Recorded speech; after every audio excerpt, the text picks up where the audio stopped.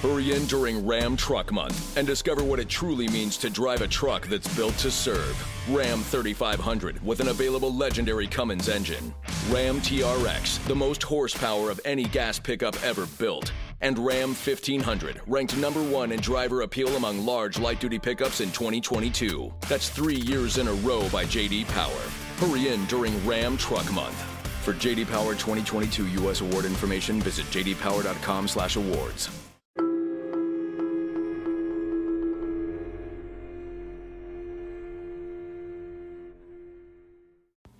All right, here we go. This is a case that a lot of people have been waiting for, and the case that I've been working on longer than any other case that I've ever researched, except obviously the cases for my books, but I'm talking about any other case I've ever researched for the podcast. Today, we are starting on the Alissa Turney case, and we will definitely not be finishing it today.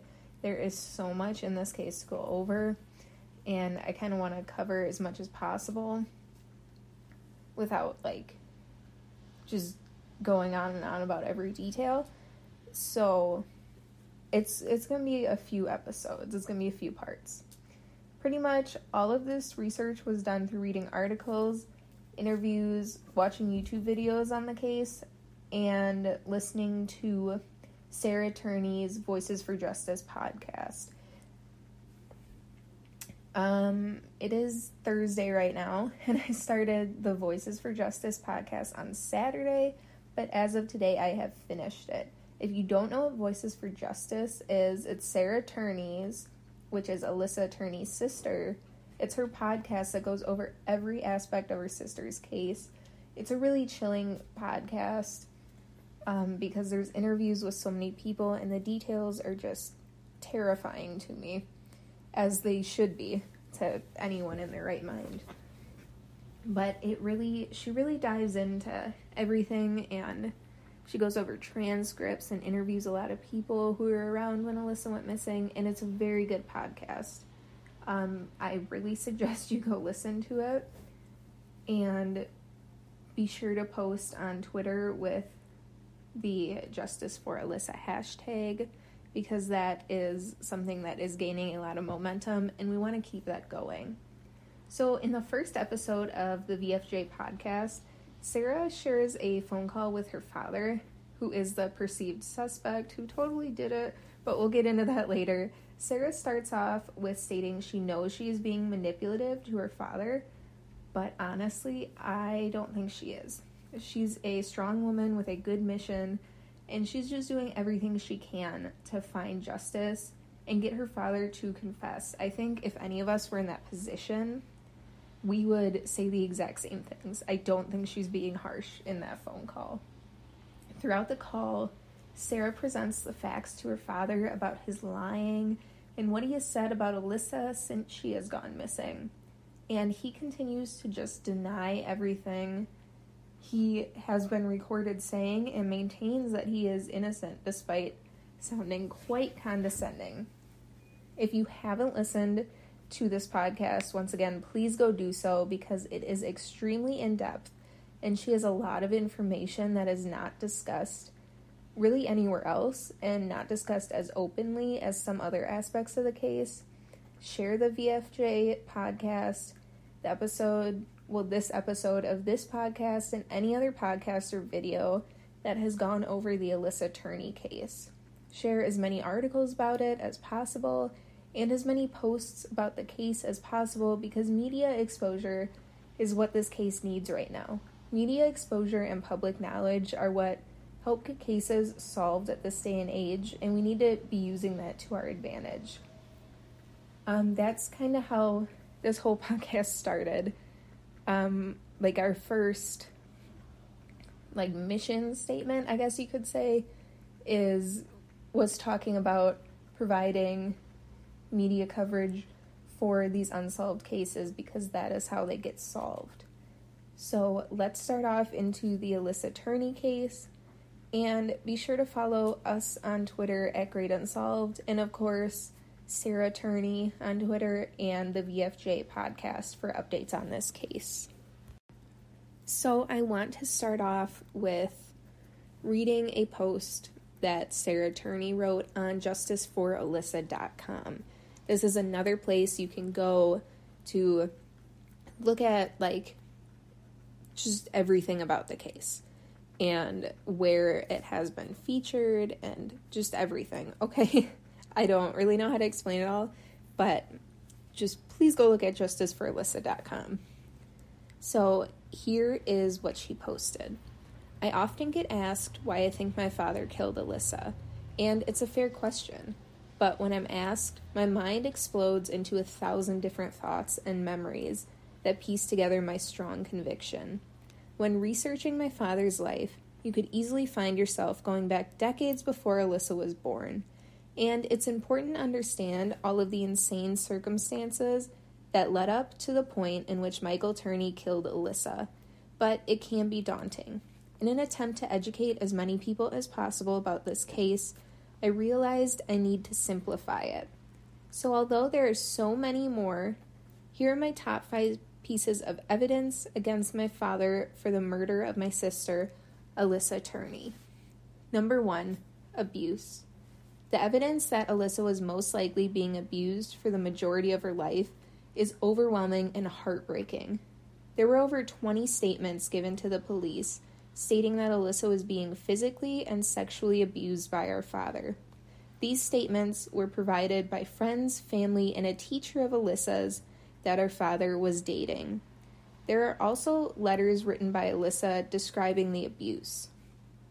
The relationship our father had with Alissa is commonly described by those who knew her as one closer to an abusive boyfriend rather than a fatherly figure.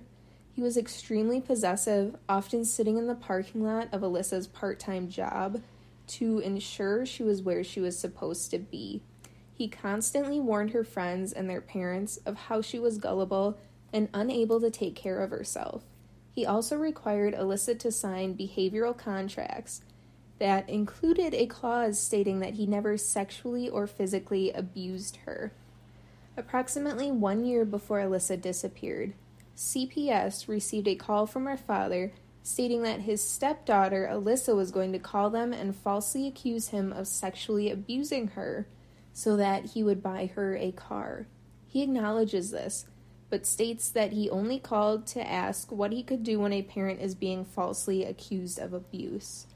It should be noted that Alissa, in fact, had a car previously that was sold because she was afraid to drive, and that our father constantly offered to buy her another so she could help drive me to school and run errands.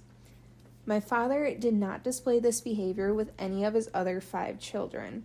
This abuse, the fear of it becoming public knowledge, is what I believe to be his strongest motive to murder Alissa.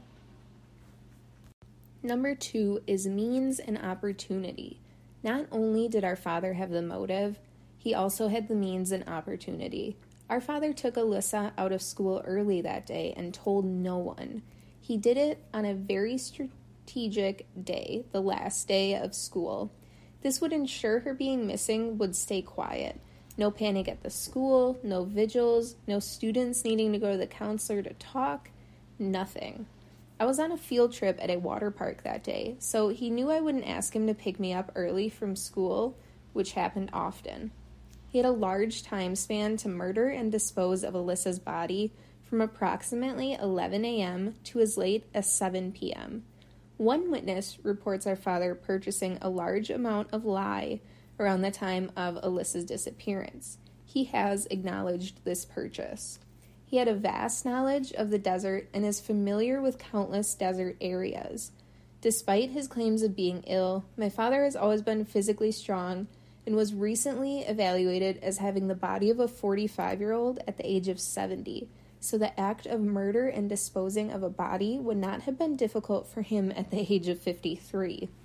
At the time Alissa went missing, our father owned 2 identical trucks. One he hid from his 6 children. These trucks were both sold soon after Alissa's disappearance. Number 3, surveillance failure.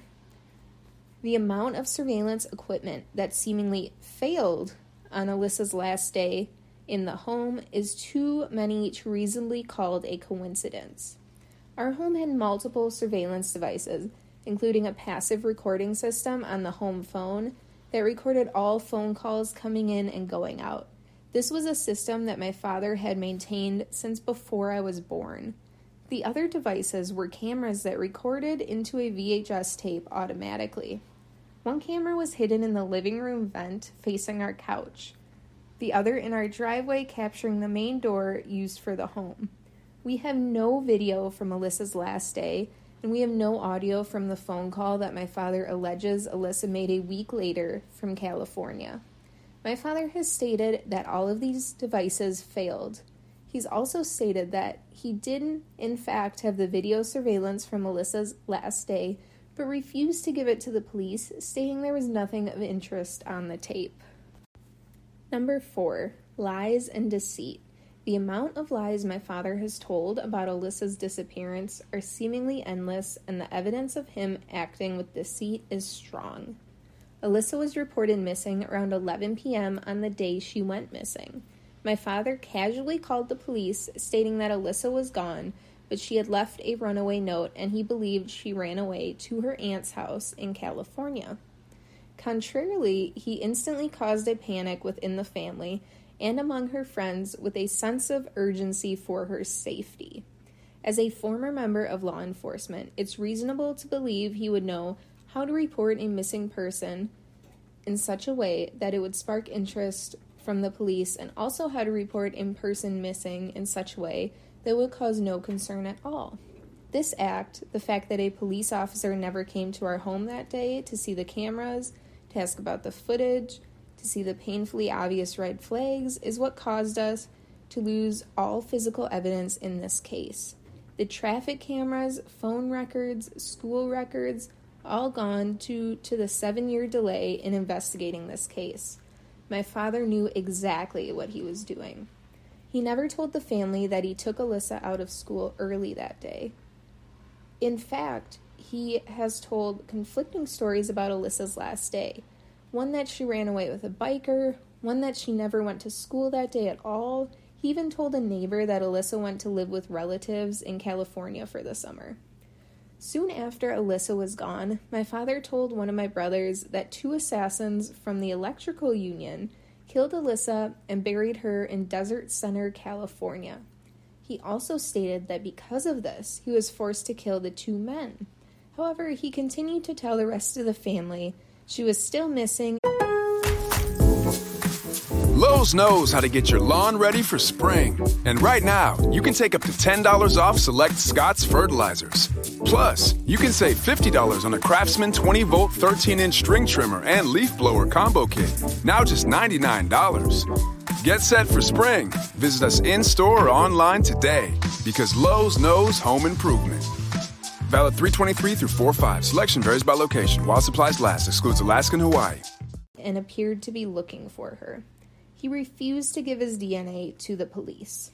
He has always and continues to refuse a formal interview with the police. However, he states that he will meet with them under a slew of conditions, including the meeting would be conducted on live television.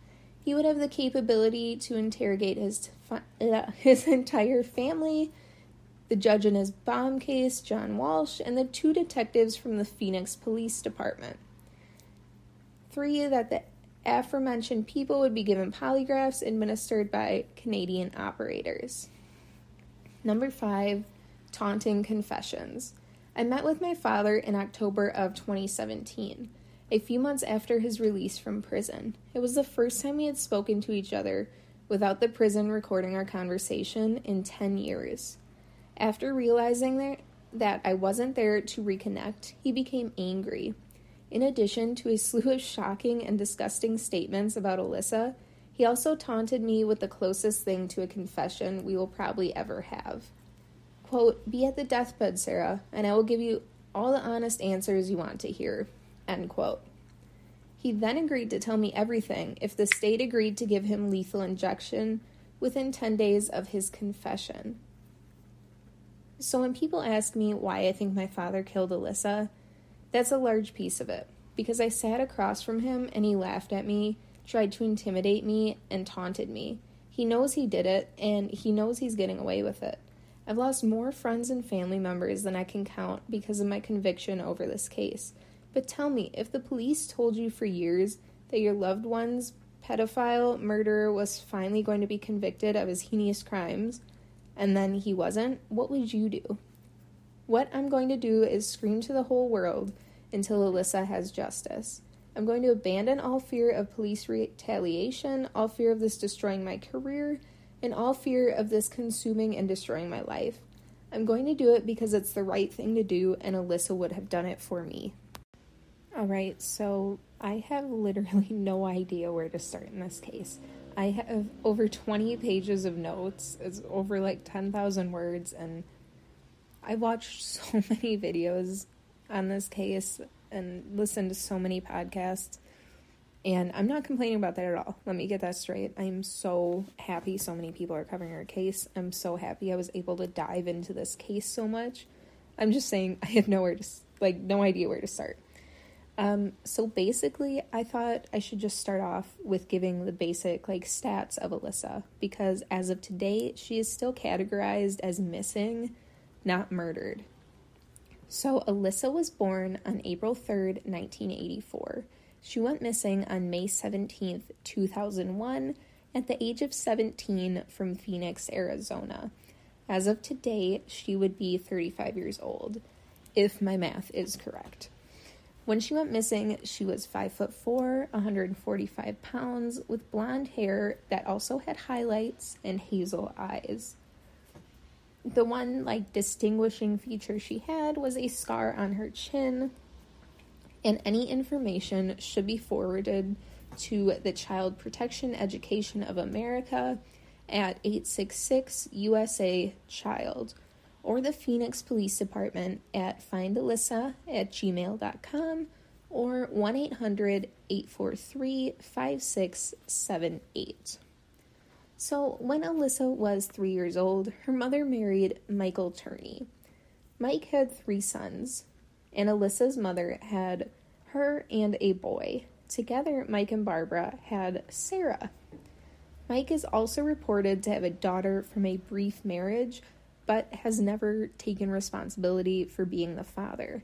Sarah Turney has stated that tests have not been done, but based on appearances, they look like they're related. Mike used to say in the home that step or second child were not allowed because they were supposed to view each other as just family. They weren't stepbrothers, stepsisters, stepsons, stepdaughters. It was just a family of children and parents. And when I read that, I was honestly very happy with that. So, I think that's how it should always be, honestly. Of course, you gotta take into account what the children want to be related with and all that. But I think that is a really great view, and it kind of made it seem for a second like Michael Turney might not be that bad of a person. Don't worry, I only thought that for the split second, and that's the only reason I thought it, because everything else about him is pretty shitty. So we'll get into it. But I do like the idea of not using the word step in blended families. So in the 90s, Barbara got cancer, and a year later, she passed away.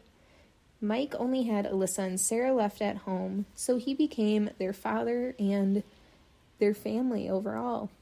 Mike says Alissa focused more on her friends and boyfriend at the time because she was a typical teen, and she was always fun and funny. Her friends say she was never boring.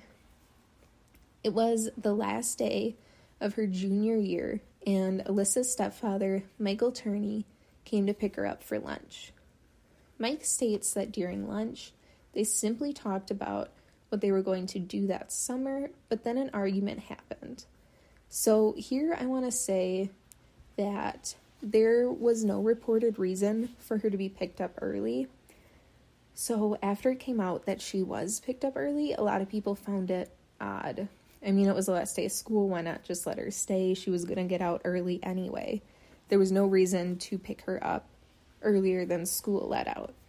And later in the case, we find out that Mike didn't even tell the rest of the family members that he had picked her up early. Like, after she went missing and everything, they were given, like, what happened that day, but Mike didn't reveal that he had picked her up early, which is a vital piece of the case, honestly.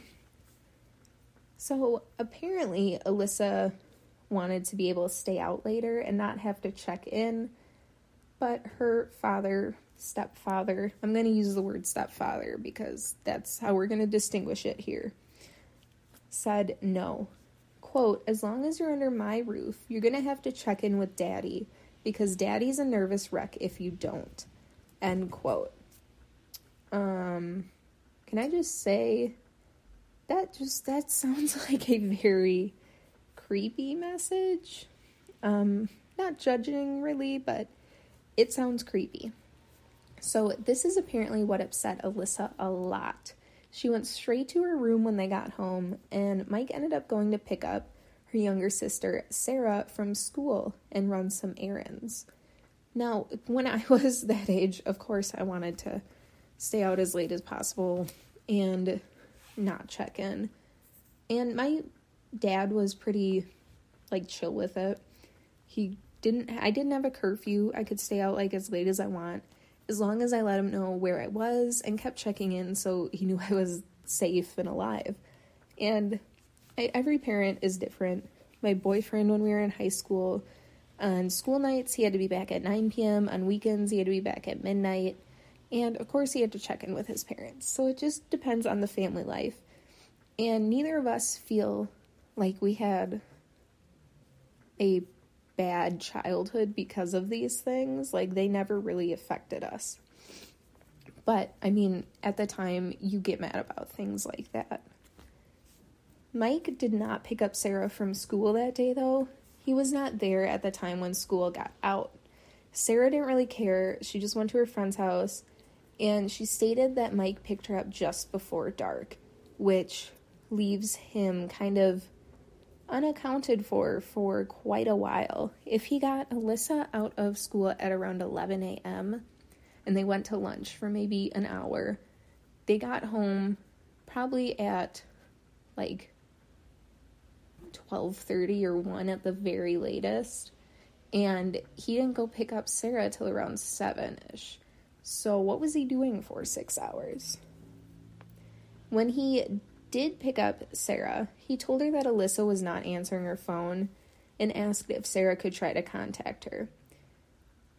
Sarah Turney said that moments before her father picked her up, she was smoking cigarettes with her friend, and smoking cigarettes was a big no in their house because their mother had died of lung cancer from smoking.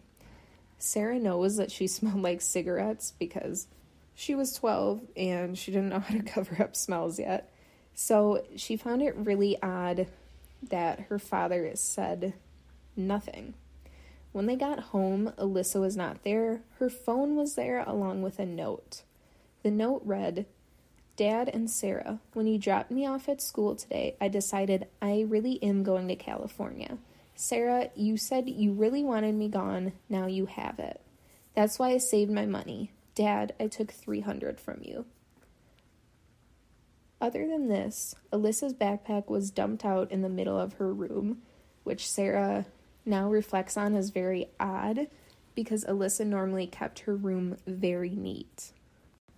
Okay, so I laid out the basics of what happened the day she went missing, and now I want to look deeper into that entire report of what happened and where Alissa went, because it raises a lot of questions. Number one, if Alissa was discussing future plans for that summer, then it wouldn't really make sense for her to run away. Generally, when looking at missing persons cases or perceived suicide cases, we look to see if these people had future plans. That's like a telltale sign that they were planning on being around. Alissa was making and discussing those plans, so it isn't completely logical to think she was planning to run away. She could have been covering and trying to seem like she wasn't going to run away, but then why waste a full lunch talking about plans you will never be a part of? Also, if she was trying to bargain with her stepfather about staying out late, then I really don't think she was planning on running away, at least at that time. Because why would you get in a big argument with someone over something that's not going to matter in a few hours? Also, it is reported by friends that she had plans that night to go to a party. So why not run away like the next day after saying goodbye to all of her friends? Number 2, if she wasn't thinking about running away at that time, then that brings the note into question. Why would she falsely state she decided earlier that morning if she really hadn't until after that conversation with her father? A good time starts with a great wardrobe. Next stop, JCPenney. Family get-togethers to fancy occasions, wedding season too. We do it all in style. Dresses, suiting, and plenty of color to play with. Get fixed up with brands like Liz Claiborne, Worthington, Stafford, and J. Farrar. Oh, and Thereabouts for kids. Super cute and extra affordable. Check out the latest in-store, and we're never short on options at jcp.com. All dressed up, everywhere to go. JCPenney. With one of the best savings rates in America, banking with Capital One is the easiest decision in the history of decisions. Even easier than choosing Slash to be in your band. Next up for lead guitar. You're in. Cool. Yep, even easier than that. And with no fees or minimums on checking and savings accounts, is it even a decision? That's banking reimagined. What's in your wallet? Terms apply. See CapitalOne.com/bank for details. Capital One N.A. member FDIC. She had nothing to lose at this point, and she was running away, so why not be truthful about it? The police reports do state that this note was indeed written in Alyssa's handwriting, but they don't know when it was written. So she could have written it years prior when she got aggravated over something and she was like, you know what, I'm running away, and then she never did. So it is possible that Mike Turney either saved it or found it, and it just so happened to be at the right time. Or maybe he even forced her to write it after something happened. Number 3, from all interviews and accounts, Alissa had a deep love for her younger sister, Sarah, and never wanted CPS to separate them, something she had been scared about in the past, which we will get into later. So why would she take such a hard hit at Sarah in the note, saying, Sarah, you really wanted me gone, now you have it? Here, I would also like to state that although I grew up as a single child, I have witnessed my cousins, boyfriends, siblings, friends, siblings, etc. say harsh things such as wanting each other to die or go away forever. And to me, these are just things that kids say when they are mad at each other, and I have never taken any of them personally, and I've never seen others take them personally. Now, Alissa could have been more sensitive to this, but through every video of her and every report, she seems like a really tough girl. And I'm going to go ahead and assume that she got in fights with Sarah on the regular because that's what siblings do. So why would it affect her so much this time to put it in a note and run away? Number 4, I'm going to jump back to a few things I said like before the note and just say that what Michael Turney said on 2020 when talking about lunch is pretty creepy. Quote, as long as you're under my roof, you're going to have to do a check-in with Daddy because Daddy's a nervous wreck if you don't, unquote. It is shown that Alissa didn't call him Daddy, and so it seems he is only referring to himself as that. I mean, in the note, she says Dad, and in some videos, she says Dad. Now, she could have called him Daddy at other points, but from what I saw, it seems like he's only calling himself that. And that kind of just hits me as, like, creepy and, like, not okay. But I don't know, it could be harmless, too. Also, it seems like he was talking to her in a way one would refer to a toddler about something. So either he was creepy or he had no regard for her intelligence or age, because that's not, like, a sentence you say to a 17-year-old. You don't talk like that. you'd be like, no, you gotta check in with me because you're under my roof and I'll get worried. Like, I don't know. My dad's never talked to me like that, even when I was younger. He doesn't explain things like I have no mind to process them. Number 5. After picking up Sarah, he asked her to contact Alissa right away because she was not answering her phone. One could view this as a father being worried and knowing that his daughter wouldn't answer his calls because she was mad, or one could see this as him starting to establish somewhat of an alibi for his story before anyone even knew Alissa was gone. If he planned it out like this, then he thought he might be able to get his daughter Sarah to corroborate his story and timeline for that day. Also, I should mention that Sarah didn't even have a cell phone at this time. She used her father's phone to call Alissa. Why would Mike think that this would work? If she wasn't answering calls from Mike, why would she answer calls from Sarah but from the same phone number? She would just think it's her dad and not answer again. So that seems very odd to me. It kind of seems like he was trying to establish, like, yeah, Sarah even tried to call her. She wouldn't answer the phone. Oh my goodness. What's going on? And I believe in Sarah's podcast, or it was an interview, that Sarah said, like, something along the lines of when they got home, she was the first one in Alissa's room. She found the note, she found the cell phone, and to her, like, now looking back, it kind of seems like it was set up that way. Like, if you have a parent, or if you're a parent who is worried that your daughter is missing, you would run straight in there. That's what Sarah said. She's like, he didn't seem that concerned. He let me go in first and, like, let me find the stuff, which seems very convenient for him. I'm going to read a little piece of a blog from the Justice for Alissa website, or Alissa Turney missing. I don't remember the thing right now. I'm going to include it in the description. I just honestly don't have it up right now. I'm going off of my notes. But let me read this for you. I didn't know it at the time, but the summer Alissa was gone broke me. I changed overnight. After spending all of 7th grade telling my friends how lame they were for drinking and smoking pot, for stealing, for sneaking out, they were thrilled that I had finally come around. I was numb, and doing things Alissa had also done made me feel closer to her. I thought somehow she'd know I was cool, or know how cool I was now. Maybe we would run into each other at Arrowhead Mall, both stealing makeup, and share a laugh, and she wouldn't hate me anymore.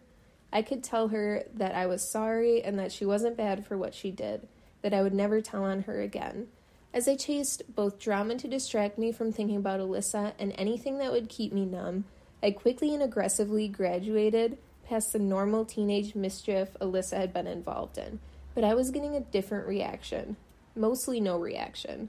My father would pick me up at 7 a.m., watch me stumble to Alissa's room to sleep for 12 hours, drop me back off at 9 p.m. This repeated all summer. 5 days a week, while my friend's father worked the night shift. The less he cared, the more I told him. But the only thing he ever said was that I was smart and to be careful. Mike Turney has been recorded saying that Alissa was a difficult child. She was loud, energetic, had ADD, and just overall she was difficult, according to him. I have never really understood his reasonings for saying that she was difficult. He says things, but he never really says things. He doesn't give an answer as to why he thought she was difficult. Her ADD was diagnosed by a 3rd grade teacher and the principal, apparently, and it is unclear to me if it was ever diagnosed by a doctor. It seems that since Mike Turney knew these people, he got them to say she had ADD. Either way, that doesn't mean she had it, and if she did, she was still able to function normally, just as many other people with ADD do. This seems odd that it would make her difficult. Mike got mad at the school after this so-called diagnosis and got Alissa into special education classes. because at the time you couldn't just do like a few different classes. It was either you were in normal classes or you were in special education classes. So he got her put into special education classes, even though she was doing fine in normal classes, it is reported. This is when she really fought him, just as anyone would if they felt they were doing fine in the normal track. Sarah Turney believes that Mike did this in order to just put Alissa down. And in the videos and stuff I've seen, it seems like he said a lot of things just to kind of get rid of Alissa and put her down, simultaneously while being completely obsessed with her. Mike Turney talks as if she's a complete idiot. We know that's not true.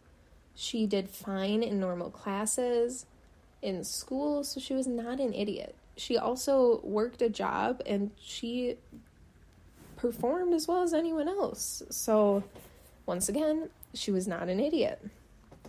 He states that she didn't know her ABCs in kindergarten, but first of all, not her fault, and that doesn't really reflect on her older age intelligence.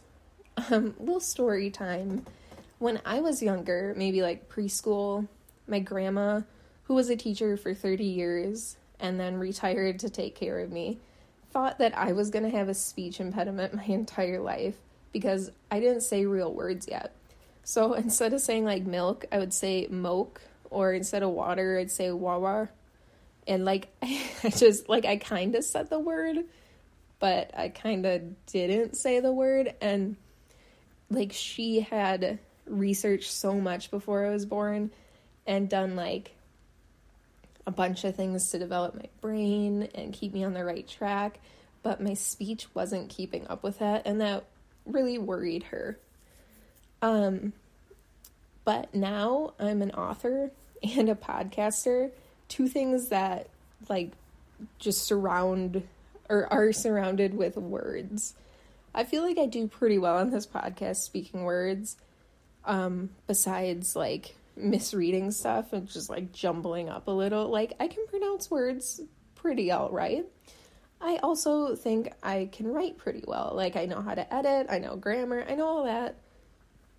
And I'm not saying this to reflect badly on my grandma. I love her more than most things in life, and we get along amazingly. I'm even texting her right now as I'm recording this. But, she knows I'm intelligent now and was just looking out for me as a young child, but backed off once I started doing well on my own. What I'm saying here is that things change dramatically from kindergarten to high school.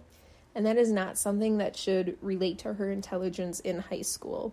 Someone could be behind their entire elementary school career, and then by high school they're valedictorian. It really doesn't matter. It just, everyone grows at a different rate. Sarah states that Alissa had a better memory than her, but Alissa just didn't like school as much as Sarah did, and that's totally okay. I was in the middle. I kind of enjoyed school, kind of didn't, but I knew people who absolutely hated school, and I knew people who, would rather be at school than literally anywhere else in the world. So there's just, everybody's different once again. Mike always brings up that Sarah would help Alissa with projects, but she says it's because she liked to. And she says Alissa would help Sarah with craft projects because she had a more creative mind at that time. I think I find this a lot. Those who have more creative minds and who do more artsy things, sometimes on paper they don't look like the highly intellectual people, but they are. I've talked to some artists who on paper they can't take tests, they can't do any of that, but they know every philosopher and their art pieces and the history of everything. I don't know, I'm not explaining it right, but I'm saying that creative people have a different kind of brain function than those who are bookworms and facts and all that stuff. It's just very different, and that doesn't mean either one is dumb, so it doesn't mean Alissa was dumb either. Also, being loud and energetic was just her personality. Those things alone do not make her difficult at all. I have had many loud friends, and I know many people much more energetic than I am, but are they difficult? Absolutely not. She was 17, she's supposed to be energetic, and she was confident in herself and had good friends, so she was loud and happy. Who cares? I don't understand how this makes her difficult, and I can't stress that enough. Friends have also said that Alissa would always be worried about her father going through her things and his strictness on rules. Mike has stated that Alissa had to be watched over because she would put herself in harm's way. It is also stated by friends that harm's way was doing marijuana and staying out late, something that so many high schoolers do and are just fine. Now, I'm not condoning marijuana use if you're underage or if you're somewhere where it's not legal, but first let me say, if anyone in my family or anyone's listening to this, I am sorry, but I've smoked marijuana. I did it when I was in high school, and pretty much everyone I knew did it. It's literally like the least bad drug you can do, in my opinion, and in a lot of people's opinions, and it never caused anything bad in my life. It never put me in harm's way. On the staying out late thing, yeah, I would stay out till like 3 a.m. at like just dumb things. I don't even know. We would go to like stupid little concerts or Six Flags. We would be out so late, but I never put myself in harm's way. Those things alone don't mean you're going out to get hurt. I think Mike had a very messed up idea of what a high schooler should be, and he was kind of implementing that on Alissa, which seems kind of odd to me because he did raise quite a few kids before Alissa, so it seems he should have known, like, oh yeah, this is just stuff high schoolers get into, it'll pass, all that kind of stuff. He was so controlling that he would go to her work when she had her shifts and sit in the parking lot to make sure she stayed there. He believed that she wasn't always at work when she said she was. He states that he was concerned, not overreacting. Don't worry, he wasn't overreacting here. Of course not. All parents go watch their kids at work, right? That's not creepy at all. If you can't tell, I'm being very sarcastic because that is insanely creepy to me. He was a stalker of his own daughter. Who does that? Anyway, Mike states he felt Alissa was in immediate danger as soon as she went missing. He said he was the only one who thought this right away, but his actions didn't seem like it. In police reports and other reports from that time, it seemed he thought she was just a kid who ran away and was not concerned about her. Alissa has stated that since he was law enforcement, or not Alissa, I'm so sorry, Sarah has stated that like he was in law enforcement for a time, so he knew how to report someone who was missing versus someone who ran away, and he knew how to get a reaction out of the police versus have nothing done.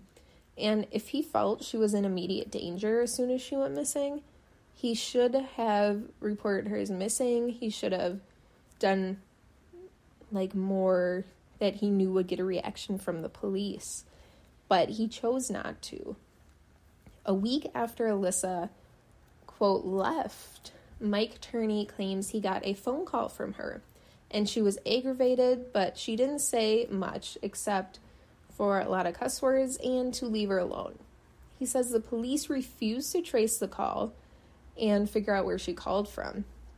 Mike Turney says that the Phoenix police were doing absolutely nothing, and he kept pushing for help in her case, but they would keep doing nothing.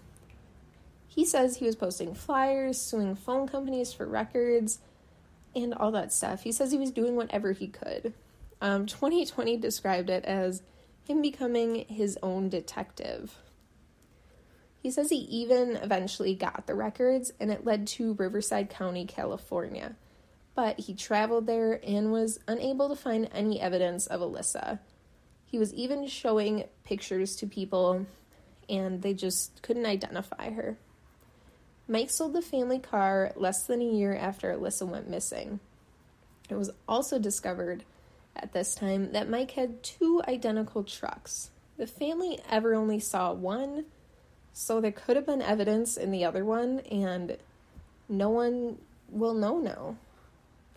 So I'm going to say something that might be like a little controversial here, but if you have any information on this, then please let me know on Twitter at Great Unsolved, because really I'm just searching for an answer here. I don't know the answer, so I'm putting this out there to see if anyone does.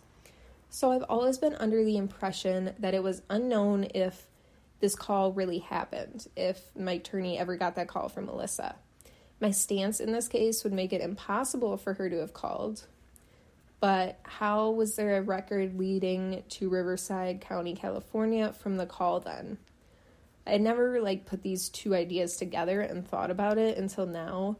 I don't think Alissa was alive at this point or in California at this time, but I don't know how to explain the call record. So my question here is, has anyone besides Mike Turney seen this record? Is it real? Did he make it up? Did he hire someone to call him from there to make it believable? I don't know. That kind of shed a little bit of doubt in my thought process, but I don't put it past Mike Turney that he would hire someone to call him from a payphone to keep this charade going. So in 2006 or 2008, sources I looked at had both listed, so I'm kind of confused. Thomas Heimer confessed to killing Alissa. In 2003, he was convicted and sentenced to life for the brutal murder of a woman. Because of this, he started to talk to police and the FBI and started confessing. Eventually, he confessed to killing 21 adolescent girls. I don't think most of these have been confirmed, but I'm not sure. You can always Google it yourself. He successfully identified Alissa from a lineup. He stated that no one would ever find the body or the scene of the crime, which makes conviction very difficult. His overall claim was that they met in Phoenix and went to a hotel. As they were having sex, he strangled her and then put her body in the bathtub, eventually cutting her into 6 pieces and getting rid of the body. But there were pieces of Thomas's story that just didn't fit. He stated that she was a heroin addict, which was never reported beforehand. He stated that she had some odd sexual things, but her boyfriend was consulted and things did not line up. He stated that he had taken her jewelry and given it to ex-girlfriends at the time, but no one can corroborate this. He failed the polygraph where he confessed to killing Alissa also.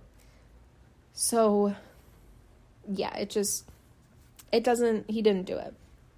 Basically, police think he saw Alissa's photograph in the paper before he was ever caught and convicted, and then he just wanted notoriety once he was sentenced to life. After these problems, the police began to find things that made them suspicious of the runaway theory. Alissa's bank account was untouched. If she was running away, seemingly for good, then she probably would have wanted to take all her money, which was about $1,800 at the time. Even in the note, she said she's been saving money, so why didn't she take any of it? Also, none of her belongings were gone. Most runaways take at least a few things, if only just some extra clothes. And I also want to say that I don't know if it was ever confirmed that Mike Turney was missing $300, like it said in the note. The runaway theory was starting to fall apart, and police even began to question if that payphone call ever happened. Friends started to tell police about things that Alissa said about Mike Turney. They stated she was scared of him, and she described abuse.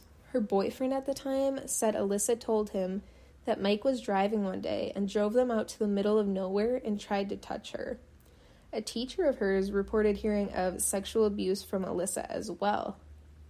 Now, here's the big kicker.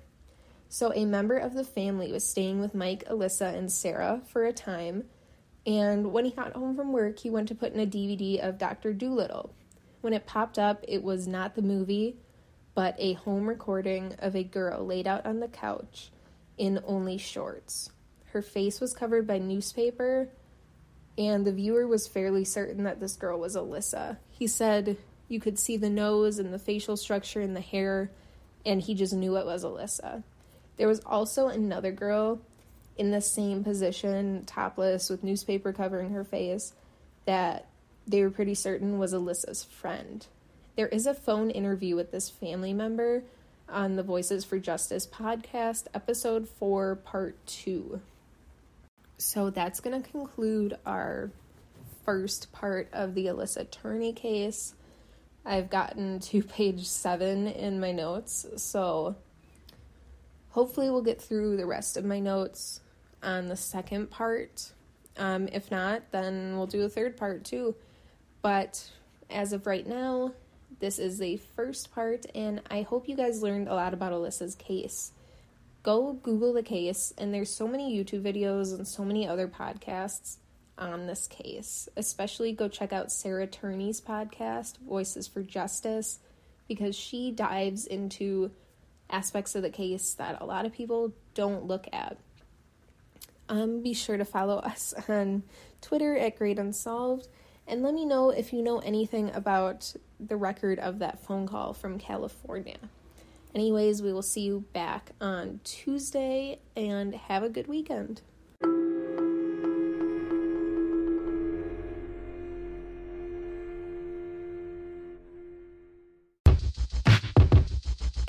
The Venture X card from Capital One gives you premium travel benefits, perfect for seeing Taylor Swift The Eras Tour. Presented by Capital One. Ooh, I do love her. Earn 5 times miles on flights and 10 times miles on hotels through Capital One Travel. Enjoy your stay in Suite 13. Whoa, 13? That's Taylor's lucky number. The Venture X card from Capital One. What's in your wallet? Terms apply. See CapitalOne.com for details.